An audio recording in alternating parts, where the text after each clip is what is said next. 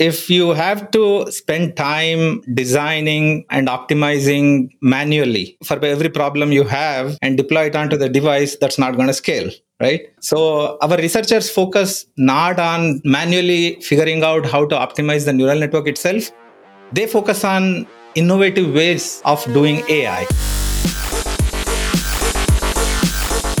All right, everyone. Welcome to another episode of the TWIML AI podcast. I am, of course, your host, Sam Charrington. And today I'm joined by Murali Akula, Senior Director of Software Engineering at Qualcomm. Before we get going, be sure to take a moment to hit that subscribe button wherever you're listening to today's show. Murali, welcome to the podcast. You began your career with more of a traditional software engineering focus. Tell us a little bit about how you found your way into machine learning. Thanks, Sam. Excited to be on this show. Thanks for having me. Like you said, I'm a software guy, and I started working on wireless software stack. I worked in the beginning, couple of commercial products and commercial teams. Then after that, I joined the Carpet R&D group, which is a research group, and I was part of the 4G research team. So at Qualcomm, when you were talking of 4G research, we build the entire system. We bring it up OTA, which is over the air, and test it out properly and make sure it works in real world constraints. Mm-hmm. So we have this mindset, unless you build it, it's not real. So we build things that can scale into the scalable and deployable, for example, right? You start with the radio and the hardware, firmware, the software, all the layers, top to bottom. And we do this before even you go to standardize or commercialize it. So this is entirely a pre-commercial setting. We build the entire thing. So that's what I was doing for a while, part of the 4G research team. Then late 2000s, the first of the Android smartphones was coming out. My boss was Jeff Gellar at that time. Nice. He came on this podcast a couple of times. So he suggested that I look into smartphone user experiences. And he connected me to a team which was looking into latencies in wireless protocol and how we can improve the smartphone user experience. I started looking into the smartphone, and beyond wireless, there were so many components which we built into it. And also during that time, new applications were showing up and there's so much going on. And I was really amazed about so much technology we packed into this platform. And I really wanted to work on the entire smartphone user experience. So that's what happened. It was a lot of fun. We did that. And after that, I continued on machine learning projects. When we did that, it was before the deep learning took off. And over time, it's become more and more deep learning. So that's where I am, doing software engineering and AI research today. Awesome. And so tell us a little bit about your role today and the team that you work with. Sure. I have a broader organizational responsibility as a head of the Carpet R&D software engineering team that is looking into forward-looking efforts across the AI spectrum. My day-to-day, where I spend most of my time, I lead a software team in a cross-discipline effort for AI research. So researchers, applied ML folks, software, hardware, testers, we all sort of work together in a cross-discipline effort. And we apply the same mentality which I talked about earlier in other research efforts. Unless you build it, it's not real. So we build out the technology that comes out of our AI research and prove that it can be deployed onto devices. So that is broadly the role we have. And on one side, to make that happen, we are working with researchers jointly. And on the other side, we are working with the commercial teams to be always ready. By doing this, looking at the entire system, building it out, we are in a unique position to figure out how or when our innovations can go into our products. So we look at the entire full stack for that. Mm-hmm. Can you elaborate a bit on the full stack? I know from our past conversations, that's a concept and a terminology that's important to you and the team, but it's also something that we throw around in the industry quite a bit. Certainly means a different thing to the web developer than in the AI context. When we talk about full stack, let me start about what happens when Qualcomm is looking into AI technology. We have a lot of research going on to advance fundamental AI for applications that are going to be running on Snapdragon platform either now or in future in different products. So all these research, when you're innovating new ways of doing AI, researchers run the experiments on servers which run in racks in a data center and call it the big compute, and pretty heavy performance there. And it's all good because you can run lots of experiments and get good results. Now, the innovations which come out of that from this big compute, how do you make them run on the resource constrained devices? Okay. The software which runs on the device, the hardware architecture, the software, the tools which you use to deploy them onto the device, all that is different from what you did, the software which you used when you actually ran the experiment. So that's the one which I call the full stack that is needed to deploy your AI innovations onto the devices. So we will have to look into the entire full stack. So research into the full stack is extremely important for us. We need to continuously improve every layer of this full stack and build it out and also show that it is real and it can be deployable. And this keeps us ready all the time so that any innovation we have, we can actually deploy into the real world devices. So that's what we do. We continuously look at this hardware, software, full stack and figure out how to deploy it onto this resource constrained mobile devices.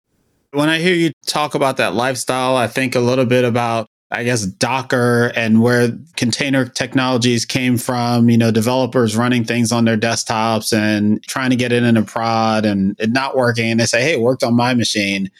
And a lot of places, those same kind of container technologies have been adopted for machine learning, workloads. But there's this whole other set of complexities when you're talking about mobile and devices, not just kind of the runtime, but the constraints that you alluded to earlier in terms of power and other things. Can you elaborate a bit on, you think about devices in particular for machine learning? What are the constraints? And maybe you think we're all kind of familiar with them as users, like, hey, not a lot of memory, not a lot of compute, bandwidth issues, but there's some non-obvious things, or like, how do you think about that as an engineer who works on this stuff constantly? Yeah, it's interesting. You mentioned how people build applications and deploy them in Docker containers. There is no Docker container on the device. But there are applications which are running in real time, right? Very efficiently with the neural network efficiently mapped to the hardware. So there's many constraints on the device. It's not, first of all these mobile devices, they run on batteries. They're mobile, right? If you take a smartphone or a VR headset or an autonomous driving car, so power efficiency is extremely important. That is, I would say, almost number one. Real-time latency is important. When you're running experiments on the server or even applications, for example, you can run it in batch mode on data. But when you're running on the device, as the signal comes from cameras, you need to be making inferences in real time. Again, you need to know that this is not the only thing which is running on the device. There's a lot of other things which are running too, and they all have to run in real time. Latency is extremely important.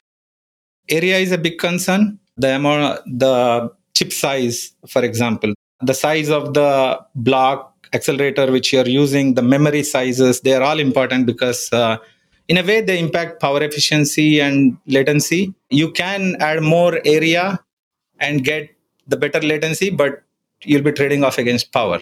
Mm-hmm. So area is a big concern. The number of sensors, the resolution, the number of applications which you are running, the tasks, everything is just increasing. The size of the neural networks, and we need to pack more and more compute, and you can't just keep increasing the chip size, right? So area is very important. And how you run it on the machine learning accelerator, using the on-chip memory versus going off-chip. When you actually run the neural network, you have limited on-chip memory. You can increase, but it's going to cost and area and power, all those things come into picture. Mm-hmm. So on-chip memory. So there's many constraints like that when you run, and it becomes extremely important that how you optimize the neural network to deploy and properly map it to your hardware resources and the entire software, hardware, to look at, we look at all that and develop techniques on an ongoing basis how to optimize your neural network for deployment. So this is neural networks are going to continue to get complex and complex, right? And we need to make them smaller and efficient and deploy them.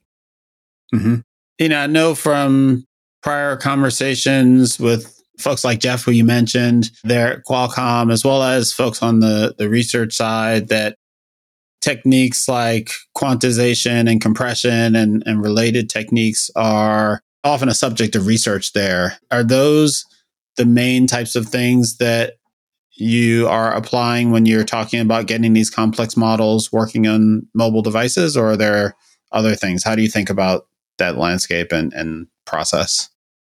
Yeah, I think what you mentioned, they are very important. Those and a lot more. Okay. We are looking at, when I say entire full stack, it starts from the top.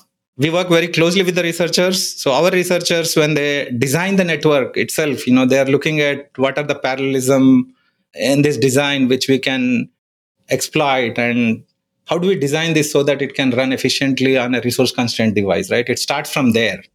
And after that, you come up with a good design for your architecture. And how do you train? How do you train so that you can deploy it onto the device? Normally, if you train freely, it becomes pretty complex. One example of how to train for deployment onto the device is neural architecture search. While you're designing your neural network, you could use neural architecture search to get the best optimal architecture for your design, right? So that is next. And once you have the neural network, then how do you deploy it, right? These are the couple of things which you mentioned already. We run on integer hardware, and when you train, you're training in floating point. So quantization techniques are important. And compilation. How do you optimally map the tensors to the memory? And how do you map the compute to the instructions of the hardware accelerator? So those are important. So that is the next step, right? How do you deploy? And then how do you run on the device? When you optimally compile this onto the device, the application, the stages, the sensor data coming from the camera, how does it get moved into the accelerator? What are the pre-processing stages? Then you run the neural network. What are the post-processing stages? So that entire application architecture is next, and then the hardware architecture. So all of it. That's what we look at when we say looking into full stack. Mm-hmm. So I'll also mention one other thing which is extremely important, right? I might have alluded to this in previous efforts which I mentioned too. So it takes a continuous research effort, not just to design the neural network, but also to design tools and techniques which can make deploying them onto the device important. So we do a continuous research into full stack with a mindset that our research, in a way, is running on real devices on an ongoing basis. Okay, we sort of connect that, being in the middle. We look at everything, hardware, software, algorithmic layers, and all that. And also we collaborate. We collaborate with everybody, because research is happening in universities, research is happening in our research teams, and even in product teams. A lot of innovations are happening. So we sort of connect the entire dot. Mm-hmm. Can you maybe take us through an example of when you think of a complex model that's coming out of research, what that looks like, and how you kind of walk this process that you identified for getting it onto the device? Yeah, sure. Monocular depth estimation is an application which we recently implemented and demonstrated. I can walk you through that. Monocular depth estimation is about creating a depth map of the scene in front of you. Okay. So this is very important for many applications. Thinking like autonomous vehicles, or as one example. Autonomous vehicles is one example. Even mobile phones, when you're pointing at something and you need to detect features of the face, and for focusing in the camera, for example. Yeah, a lot of applications like that. And VR headsets, drones, drones are going at high speed. So you need to detect obstacles very fast. Mm-hmm. So in your autonomous driving example, how far is the car in front of you in the scene? And how far is a pedestrian or an obstacle? So all those are very important. And depth estimation is creating the depth map. We need to infer for every pixel in the scene a depth value, how far it is. Mm-hmm. And monocular depth estimation is about applying a neural network and inferring this depth map from a single camera image. Monocular depth estimation is about single camera image. As opposed to like you've got some control environments with cameras all over the place that you can interpolate to figure out depth. Exactly. Yeah. So that is the application, and we implemented it on the device and demonstrated. We took it around the time for NeurIPS. Mm-hmm. So what happens is when accuracy is extremely important in these use cases, right? Mm-hmm. Researchers can get the best accuracy, but through those experiments, you can end up creating very complex models. Then what ends up happening is it becomes so complex, it becomes almost infeasible to deploy it on the device. Bunch of state-of-the-art neural networks which can achieve that. So what our researchers did is they, working closely with us and also working on an ongoing basis with this on-device mentality, our researchers designed a neural network where at training time, they increase the complexity, but that doesn't translate to inference time. So because of that, you can get best accuracy at training time, but you can still run it on the device. So that's where it starts, right? As I explained. So meaning, I think part of what you're saying is it starts at research. Like there are ways to do this kind of depth estimation, but the complexity of the resulting models is such that they're not feasible starting places for something that you eventually want to run on device. So you're kind of starting at the algorithm level with the thought of, hey, this eventually needs to run on a device. That is correct. Yeah. Mm-hmm. I mean, you could just say, I can just add more layers, right? Or increase the complexity and get, but we know what happens if you do that. Yeah. So our researchers have that mindset. So it's a very important innovation to be able to increase the training time complexity, but not let that go to the device. Right? Mm-hmm. So that's what our researchers did. And after that, we have a neural network and we take the design, and the full stack team next took that. Even after that, right, our inference per second speed was 23 FPS. So that's not going to make it real time. Mm. So the next step was to make the model smaller. And our full stack team used neural network architecture search, NAS techniques, mm-hmm. to reduce the size. We have NAS tools, which we use. So that is the next step. Now you make the model smaller. The next step is to deploy it on the device. To do this, you need to quantize it. Some models quantize well, some models don't quantize well. In this particular case, we had to apply our AIMET techniques, post-training quantization techniques, to make sure we don't lose the accuracy. So that is the next step. And after that, we use our compiler tools and compile it properly so that it can be mapped properly to the hardware which we have. And the next step is application design, right? We design the application properly and run it on the device, measure on-device performance. And we have an integration team which tests it properly and make sure everything is stable. The application, the architecture, the tools, any improvements which we made. And that is the entire process of how you take one of the use cases like monocular depth estimation all the way to the device. Okay. Let's dig into all that. You mentioned the first step is the algorithm. Can you share a little bit more detail about the algorithm that was developed? Sure, yeah. It's called, again, the technology is monocular depth estimation. Mm-hmm. Our researchers came up with a method called XDistill. XDistill? Yeah, I'll summarize it. There's a lot of information. We'll, of course, link to the full paper in the show notes. Yeah.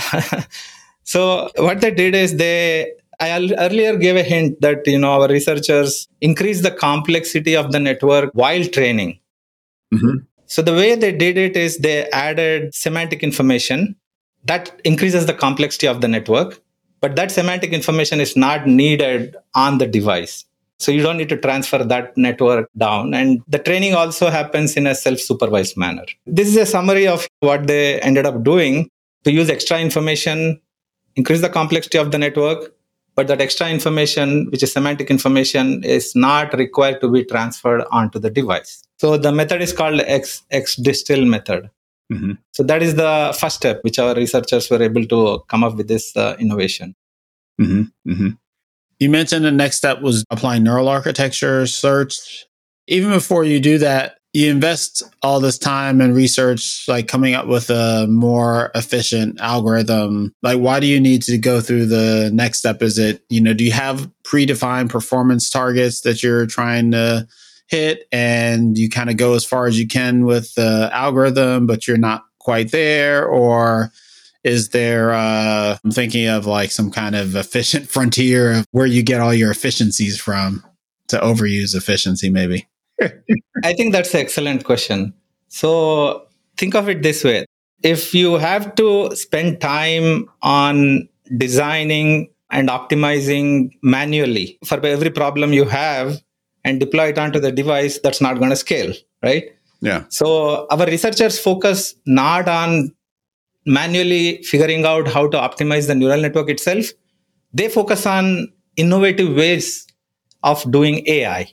Okay? That's what this method is about. It's not about manually, let's figure out how to make this model smaller. That's not what they did, right?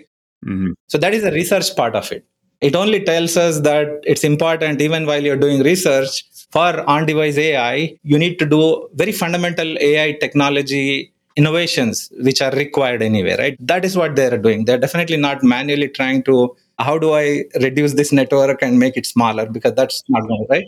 I think that's a great distinction. So they're approaching it from the perspective of what does an architecture look like that is aware that it's aware of the end deployment environment, that it's going to have the constraints of mobile. So they're thinking about maybe turning it around. They're thinking about these constraints and using that to define an architecture that is appropriate for those constraints. But then optimization is a whole separate step that is starts from that architecture and then further optimizes. And I guess the original question is still valid. Like, the architecture gets you but so far, and you have to know where to stop. But I guess for this application, or is it even like, do you go through these same set of steps no matter what the algorithm is or the architecture is, because you already have tools in place, or are you applying them to get you to a specific place and investing a lot of, is it that the researcher's not doing the manual kind of tuning, but that's happening somewhere else? Yeah. So researchers are not supposed to be doing manual tuning. Right. They are looking at fundamental math to figure out how best to do AI for these kind of constraints. It's a pretty broad area. Mm-hmm. So they're focusing on research. Yep. So the next step, all these techniques which I explain after that can be manually done. Somebody can look at the neural network and try to figure out how to prune the channels, reduce it. That whole process can be manually done. And some people actually design neural networks also by number of layers, or doing depth-wise separable convolution was one of the earlier innovations to run neural networks on mobile devices. So you could do that too, but none of that is going to scale. You don't have armies of people who are looking at every layer and trying to optimize how it can run on the mobile device. So the neural network architecture search is a method, automatic method, which can, given a bigger design, figure out how to make it smaller. So that is the next step. So we have research going on into neural network architecture search also. Fundamentally, how can you come up with technique? That's research part. You take that and create a tool, and we use the tool to automatically do it. If you don't automate it, it's not going to be scalable. So it's important to create these tools. Mm-hmm. So that is the next step after that, to apply a NAS tool to make the model smaller. Mm-hmm. Can you talk a little bit more about the NAS tool in particular? Sure. So this one is called Dana, the technique that we use, distilling optimal neural network architectures. There's a paper which we published, and there's a webinar also for more details. But if I summarize it at a high level, you have a mother network, which is a bigger network. You would have trained without any constraints. You can increase the complexity of the network and get the accuracy you want.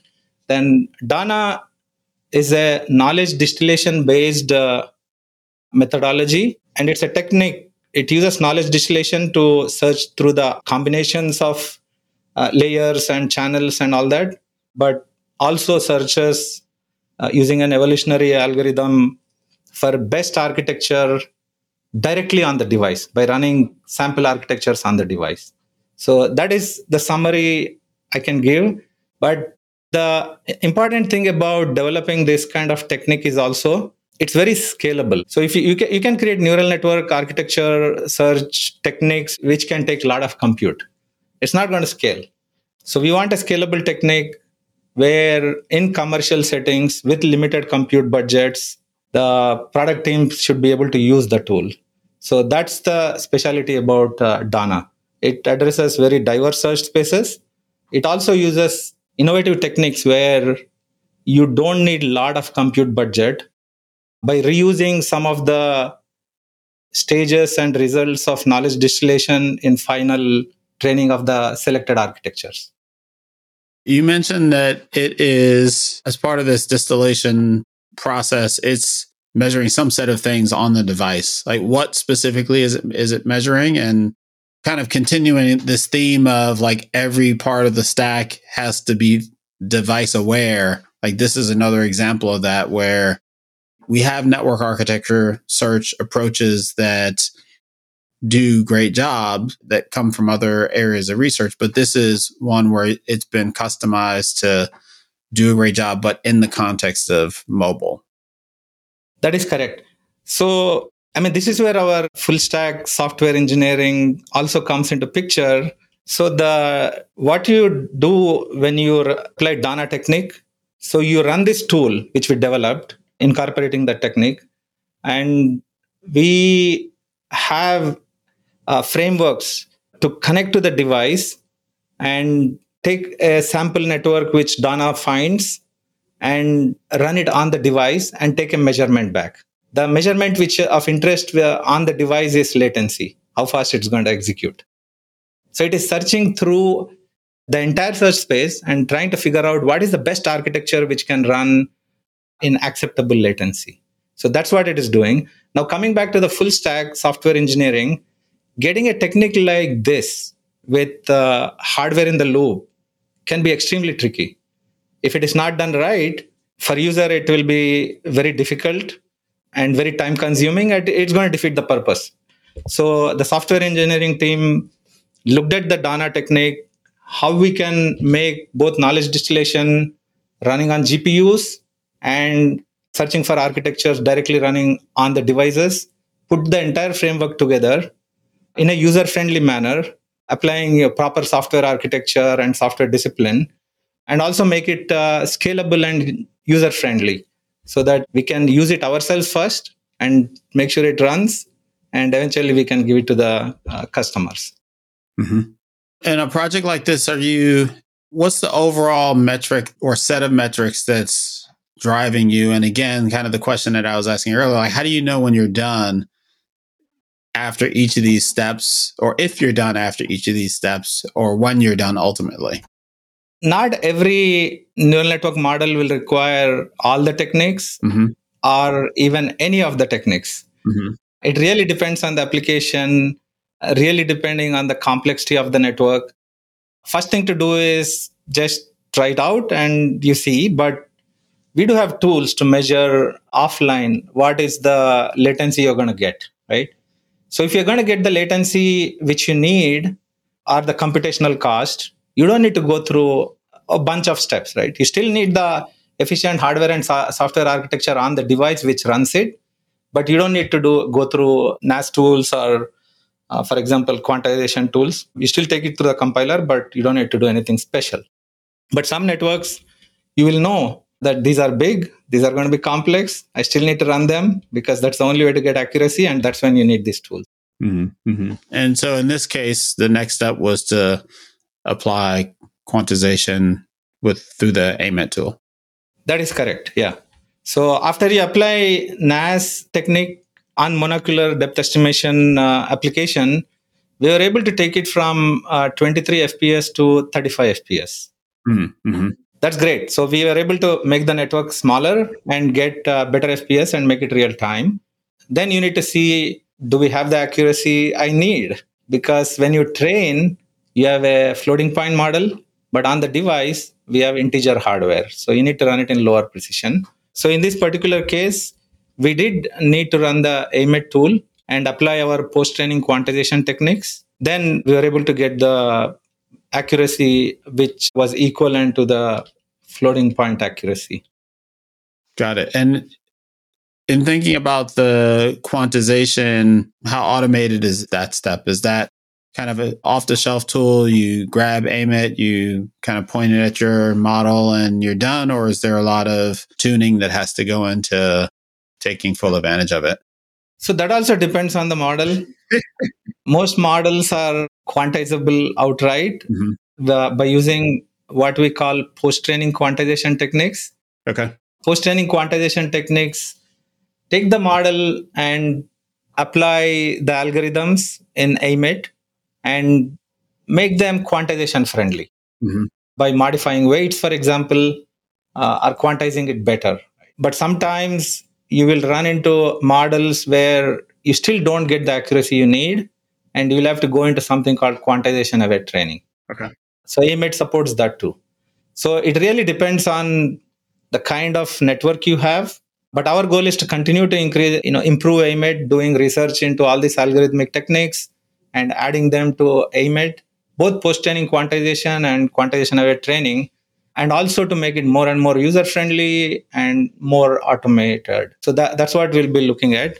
In this particular monocular depth estimation scenario, we were able to apply post-training techniques, and we were able to recover the accuracy. But in some situations, it's not. You apply different techniques. It's a bag of techniques. If you think of it, there's a lot of techniques in AMET. For example, we have also demonstrated this neural video codec at our Snapdragon Tech Summit in December. For that, we ended up having to apply per channel quantization, which is a different technique than what we applied for monocular depth estimation. And also for neural video codec, we had to do, like I said earlier, we had to actually look at the design and optimal architecture modifications into a neural network design also. So it depends on the models and what you have to do. But our goal is to automate the entire stack as much as possible.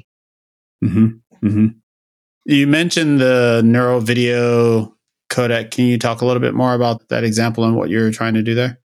Yeah, so neural video codec is about video compression use case. And as you know, video compression needs are growing rapidly. If you think of the past couple of years, while streaming video is a big use case, but video conferencing like this and video calls, those are important. I was just going to jump in and say I've had some conversations with some of your colleagues on the research side about the work that is going on there to apply machine learning to video compression as opposed to kind of traditional codec architectures. Are the resulting models kind of as complex as the kind of thing we've talked about for the monocular depth estimation? And do they require similar types of steps? Yes and no. Our researchers have been working on this designing networks for a while. They came up with this end-to-end neural network architecture for video compression. Let me explain how it works. The neural video codec, there are two parts to it. One part is you apply a neural network and get the latents. It's an encoder. So you run the encoder part. You take the video, you run the encoder, you get the latents. And then after that, you take the latents and you do something called entropy encoding. And after that, you send it to the receiving device. And the receiving device does the opposite. Entropy decoding followed by neural network decoding. So we looked at the architecture which they came up with. And with the existing tools and software, we were able to take the neural network part of the design and map it to our ML accelerator without having to do a lot of new techniques. Obviously, I mentioned applying per channel quantization, but we already have that in our AMET toolkit. Okay. So we didn't have to get into, they were able to design the end-to-end system in a way where it can actually run on the device. They're looking at the complexity of the network while they're designing it. But then when we are working jointly with them, being in the same team, software engineers working with the researchers, we looked at the end-to-end architecture and we found that this entropy encoding and entropy decoding could be a bottleneck. The reason is we can exploit the parallelism in the neural network and map it to our accelerator. But when you do entropy decoding, to decode a symbol, you need the previous symbol. That means you need to decode the previous symbol. It sort of serializes the entire thing. So you have this wonderful neural network part which can be parallelized, but the resulting latents, you end up serializing it. So we discussed with the researchers, and then they looked at the latents and the mathematical properties of it and figured out how can we parallelize it. And they figured out that latents are actually either independent or conditional independent. And they were able to figure out how to design a parallel entropy encoder and parallel entropy decoder. So once they did that, we took that and implemented it on the CPU. Snapdragon platform is a heterogeneous platform. We have the accelerator, we have the CPU, we have the GPU, we have DSPs. So we were able to implement the parallel entropy decoder on the CPU and match the parallelism which is happening on the accelerator. And then we are able to get it to real time. Got it. A lot of our conversation thus far has been focused on trying to achieve inference latency targets and other inference-oriented objectives on devices. Is there anything that you're aware of looking at more of the training on devices? Is that a thing yet? It is a thing. So over the past number of years, the full stack on the device was more about running inference workloads, while training was mostly centralized and on the servers. So the full stack accounts for optimizing the inference, the forward pass on the device. But lately, past couple of years, or even a little more, we're seeing more and more training on the device using the local data. Primarily for personalization reasons, you have some data which is very unique to you. You can personalize the model for yourself.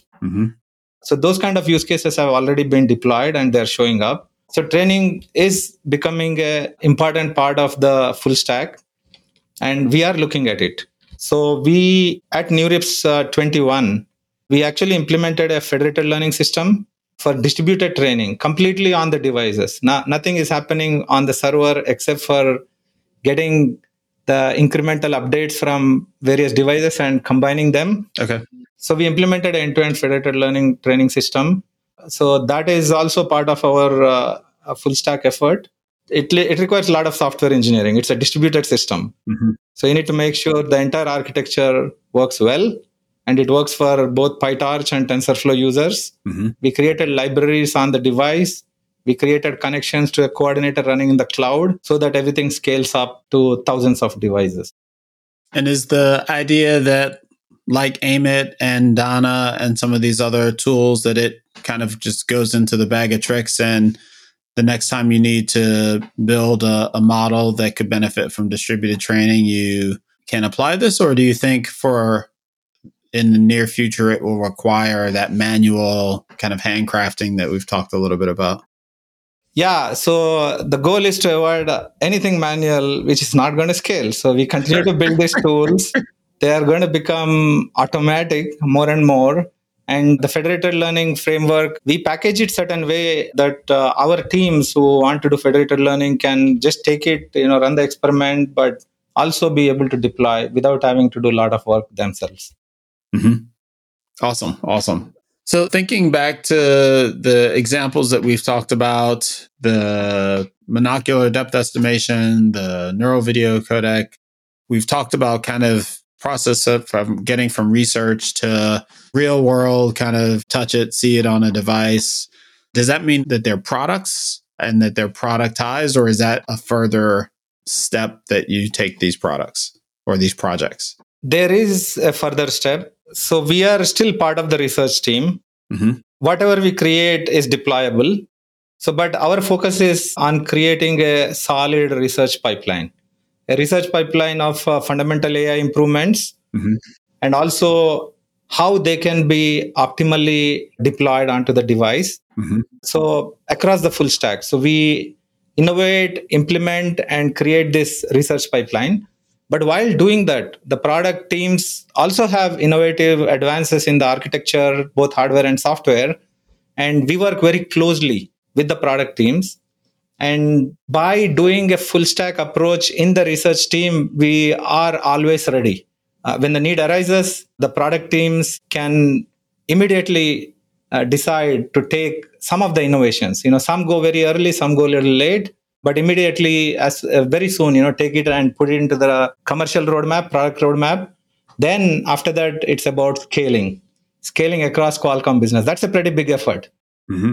So we focus on the research side, building a solid research pipeline, and our product teams are focusing on the product roadmap. We work very closely and collaboratively. Mm-hmm. And the form that these products end up taking, like, does that, say, monocular depth estimation, would that be built into silicon, or would that be software that's part of a toolkit, or kind of all of the above, depending on what makes the most sense? Monocular depth estimation is one example. We have a lot of AI technology in our platform, in Snapdragon platform. We have the entire camera, everything which is needed to do camera, everything which is needed to do video processing. So the answer is all of the above. All these innovations like applications, our product teams will take integrated into the products. Same thing with the full stack innovations. Our product software team takes it and puts it into the roadmap. Mm-hmm. But we also make sure that we figure out the best way we can put it out into the community, into the world. Like, for example, AI Model Efficiency Toolkit.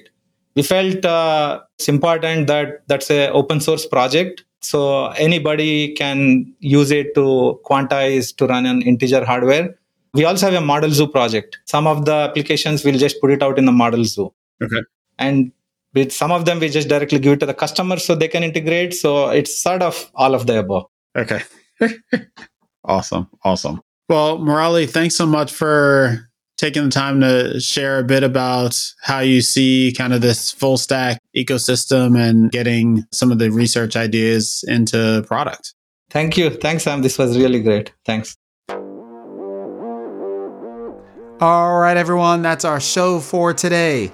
To learn more about today's guest or the topics mentioned in this interview, visit twimlai.com. Of course, if you like what you hear on the podcast, please subscribe, rate, and review the show on your favorite podcatcher.